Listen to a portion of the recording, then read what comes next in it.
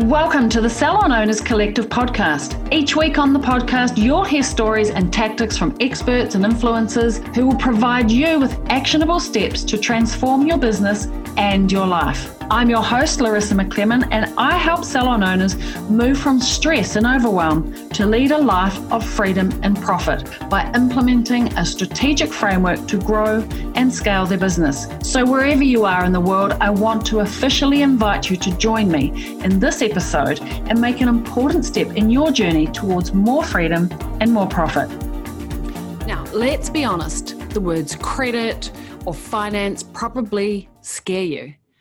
I know in this case for so many salon owners, and it used to be me for sure, but when you own a business, it's essential not only to know about these things, but actually actively consider them when making business decisions. Especially with what we've just recently all been through, we really do need to future-proof ourselves. Luckily though, I've brought in the big guns. Today I'm chatting with Jerry, and she is a credit and financing expert. In this episode, we're going to share with you her top tips when it comes to everything finance, including how to future-proof your business so that you are ready for anything. And we know we need to be ready for anything at the drop of a hat.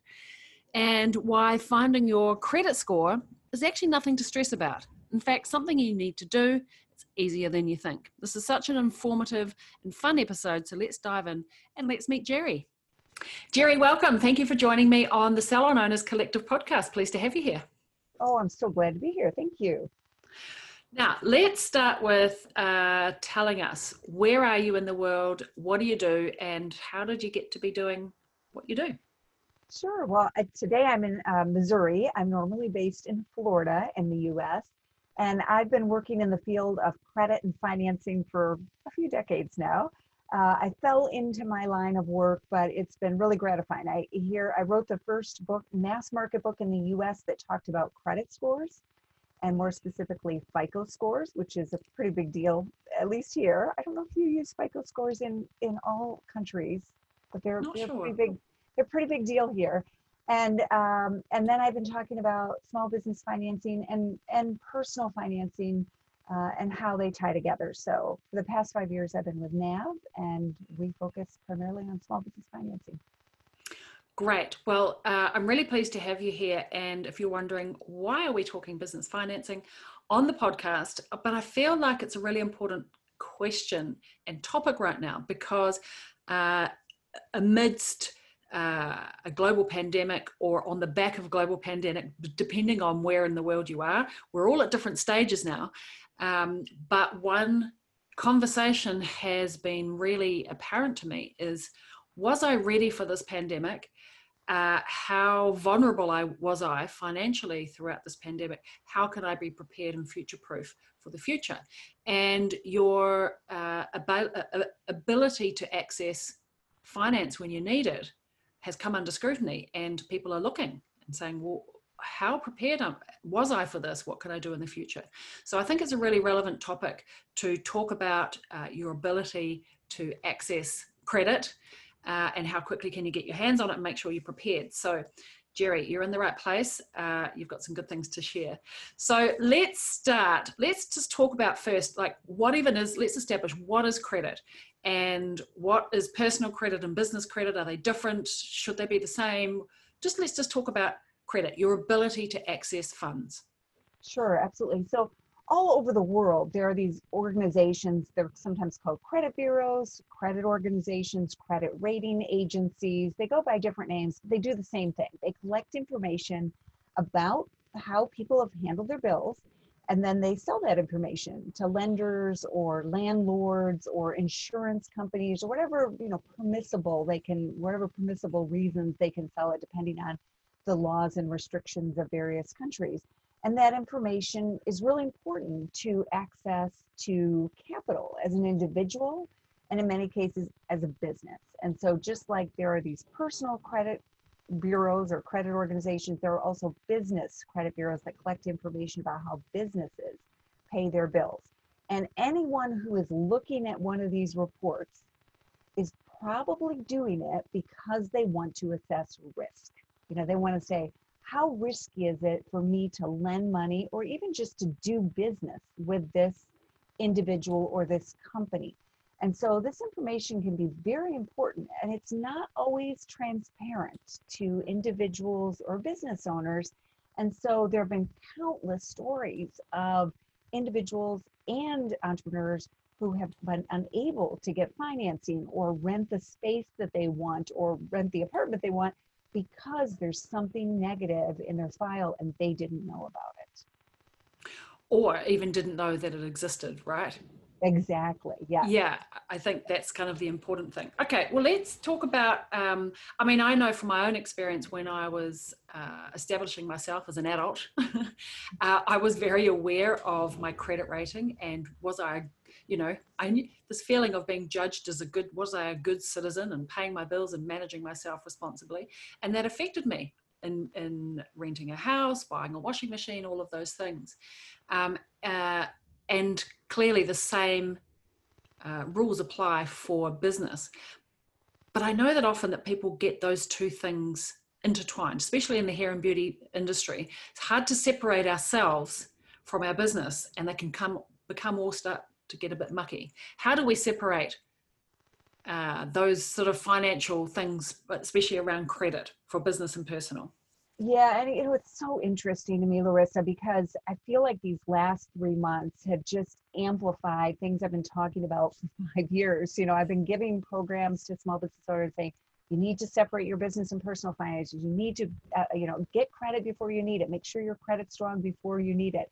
And the example I gave was it could be an opportunity or a crisis. And, the opportunity is, you can buy that salon or the equipment from that salon that's going out of business, right? And you could get it at a really good price if you have access to the funds to be able to do that. But also a crisis. And, obviously we're in the biggest crisis that most of us will probably face in our lifetime financially. So, it's interesting to see how many people now are suddenly waking up and saying, oh yeah, I remember you talked about that. And I think because part of it is that ideally many of us really want to, and I was self-employed myself for over 10 years. So I can appreciate everything that you go through as a business owner when you're trying to wear all these different hats and take on all these responsibilities in your business. But a couple things, one is that many entrepreneurs really don't like to deal with numbers and money. It's just not their forte, right? They didn't go into business to become an accountant. They didn't go and learn accounting software. They did because they have a passion for what they do. And then I think the other thing is there's a strong desire to bootstrap a business or to pay for the business growth out of revenues. And that is admirable when you can do it. But sometimes it does make sense to leverage other people's money in order to take advantage of those opportunities, or like we're talking about, survive the crisis. So, here in the US, where I'm based, we've had a number of loans and relief programs for small businesses. But I've seen many small businesses struggle with the process of that because they don't have their bookkeeping up to date. They don't know the numbers. They don't have a separate business bank account. So it's hard for them to show to the lender, what revenues the business was making as opposed to their personal revenues. And it's been a huge problem for many of these business owners. And so I feel like you do that now's the time for us to set things up going forward. So yes, it's not an ideal time to be dealing with all this, but it may also be a time to deal with it because depending on where you are and how open you are, you might have some time to take care of these things that have been sort of pushed to the side in your business, but if you get them right now, could help your business survive and thrive as things go forward. So Jerry, what are a couple of, what would be the first couple of steps that they need to do if you feel like, yeah, do you know what, I've been neglecting this, I'm going to take some action. What are the first couple of basic steps that we should go away and do? Yeah, the first one is to have a completely separate business bank account and to use that business account for business transactions. So even if you need to, you need to pay yourself so you can pay your own rent or your own, utility bills, you want to write yourself that check and then deposit into your personal account and pay your personal expenses out of your personal account, not your business account. I've just seen so much of that intermingling. And again, lenders do not want, they're not going to look at your personal bank statements, right? They want to see your business bank account and your business activity. And if you're mixing personal and business, it's going to be very, very difficult to qualify based on the activity of your business. So you definitely want a business bank account. I would also recommend, if it's available to you, to consider using a business credit card as opposed to a personal credit card. If you can't do that for whatever reason, you can't qualify, maybe they're not available to you, depending on where you are in your country, maybe small business credit cards aren't as widely available, then at least dedicate a credit card to your business so that all the business purchases, and maybe it's a debit card where you are, maybe you don't use a lot of credit cards. There are some countries where they're not as popular as they are here in the US. Then you dedicate that card so that you know that every purchase that goes through that card and everything that appears on that statement is for the business. And that just makes it so much easier to keep up with your accounting. Yeah, okay. For sure. Keep things completely separate. All right, let's talk about getting credit before you need it, having that availability if, when, should, and any other thoughts on this sort of credit report? Like how do we know? It's kind of like when you explained it to me, I thought, oh, there's this secret report out there about my business that I didn't know about. How do we get our eyes on it? How do we know if we're, getting a green tick or a red cross? What should we do about that? Because what I want for those that are listening is that you are prepared before you need it, whether you want to access funds for growth or whether you want to survive due to a pandemic or other crisis. Like, let's get this done now. So talk to me about that. Yeah, so on the business credit side, there's a variety of different agencies that compile these reports, but I'm going to give the name of 3 international ones because there's a good chance, no matter what country you're in, at least one of these companies compiles and sells business credit reports on businesses in your country. So the first one would be Dun & Bradstreet. You might have heard the term D&B. Dun & Bradstreet has been around for a long, long time. And so they're in many countries, I think over 100 countries around the world. So they compile business credit reports. So if you have access to that, check that. Experian, which is based out of the UK and is also compiles a lot of personal credit information, also has a small business reporting division. So there may be a small business credit report about your business with Experian. And then there's one called CreditSafe, and CreditSafe is in a number of countries as well. And so you could check your credit with CreditSafe. If you're in the US, our 3 major business credit bureaus right now are Experian, Equifax, and Dun & Bradstreet, and you can check all those for free through a free NAV account. So we do offer free access to business credit reports.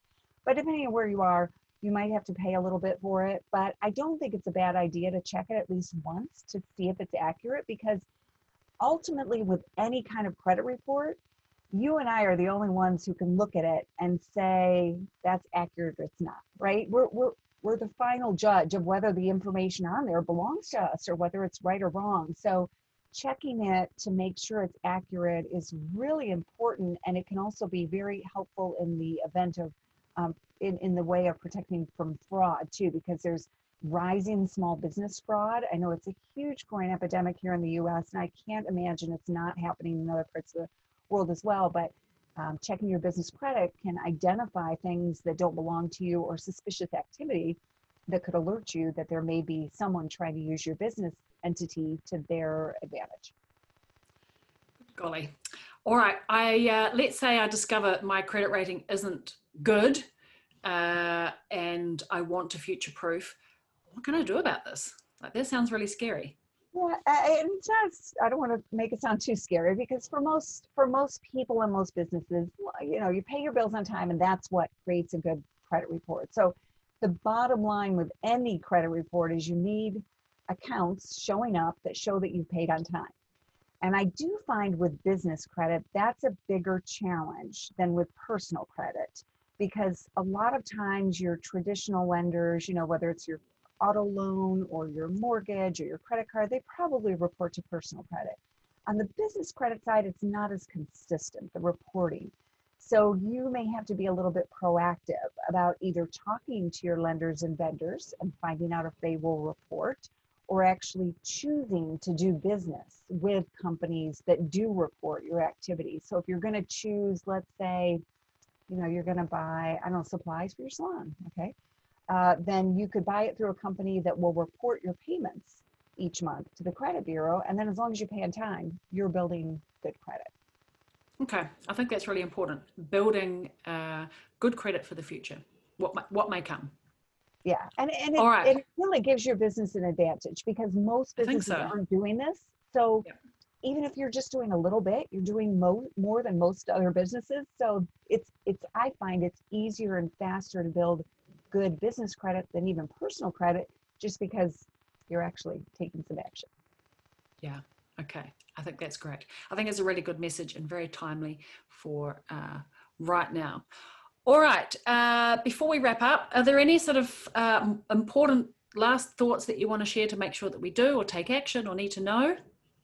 Yeah, I mean, I think this is the time to solidify, your position and to get ready for lending as it starts to reopen. It really has slowed down globally. We know this for a fact, but it will come back. Lenders don't make money unless they lend money. So as soon as they feel that they are in a position to do that, they are going to start doing that. So I want to give 2 tips for the future. And one is to take these foundational steps that we just talked about, but also to make sure you're looking at your business like a lender would look at it. Do I have good credit? Are my financials in order? Can I show them my latest, profit and loss statement or information about how much revenue my business is making, et cetera? So you set those foundational steps and make sure those, are really in order.